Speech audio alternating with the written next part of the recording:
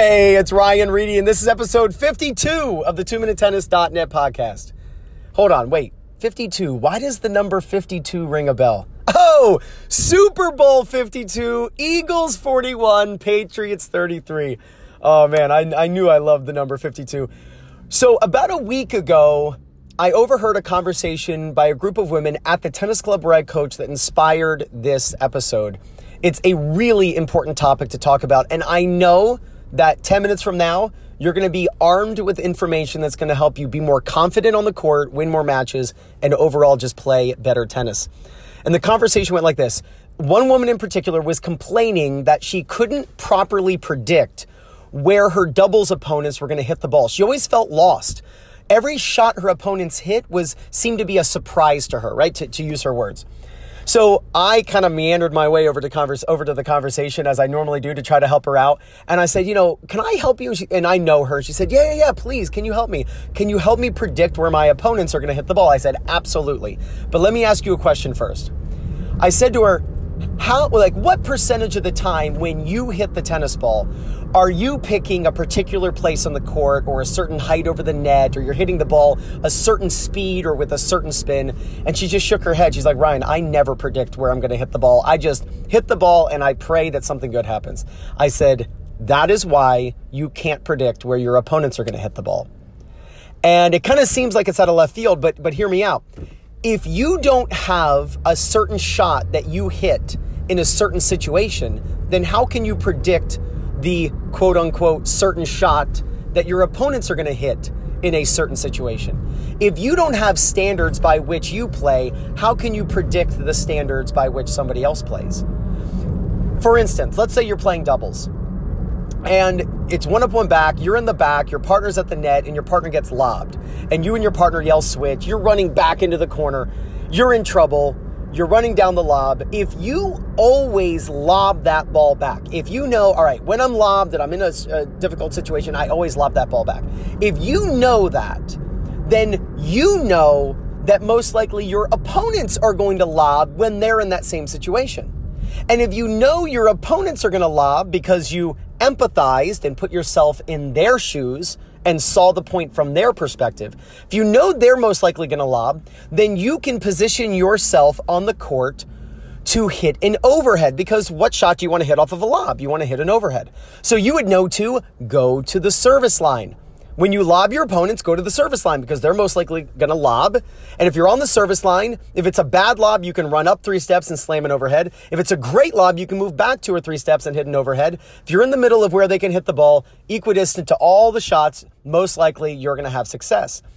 But if you never lob in that situation, the original situation I talked about, when your partner's lobbed and you yell switch and you're running back, if you don't know that you should be lobbing, how can you predict that your opponents are going to lob in that situation? See, you have to have standards by which you aim and play in order to predict the shots your opponents are going to hit.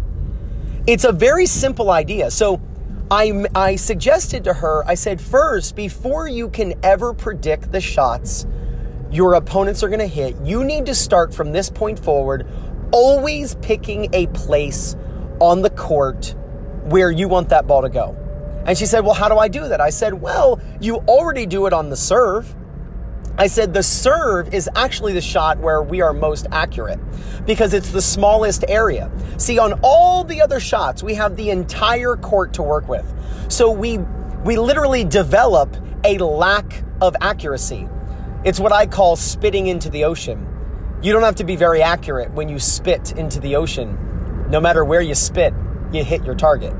But when you have a very small target to hit, you develop accuracy. Think basketball.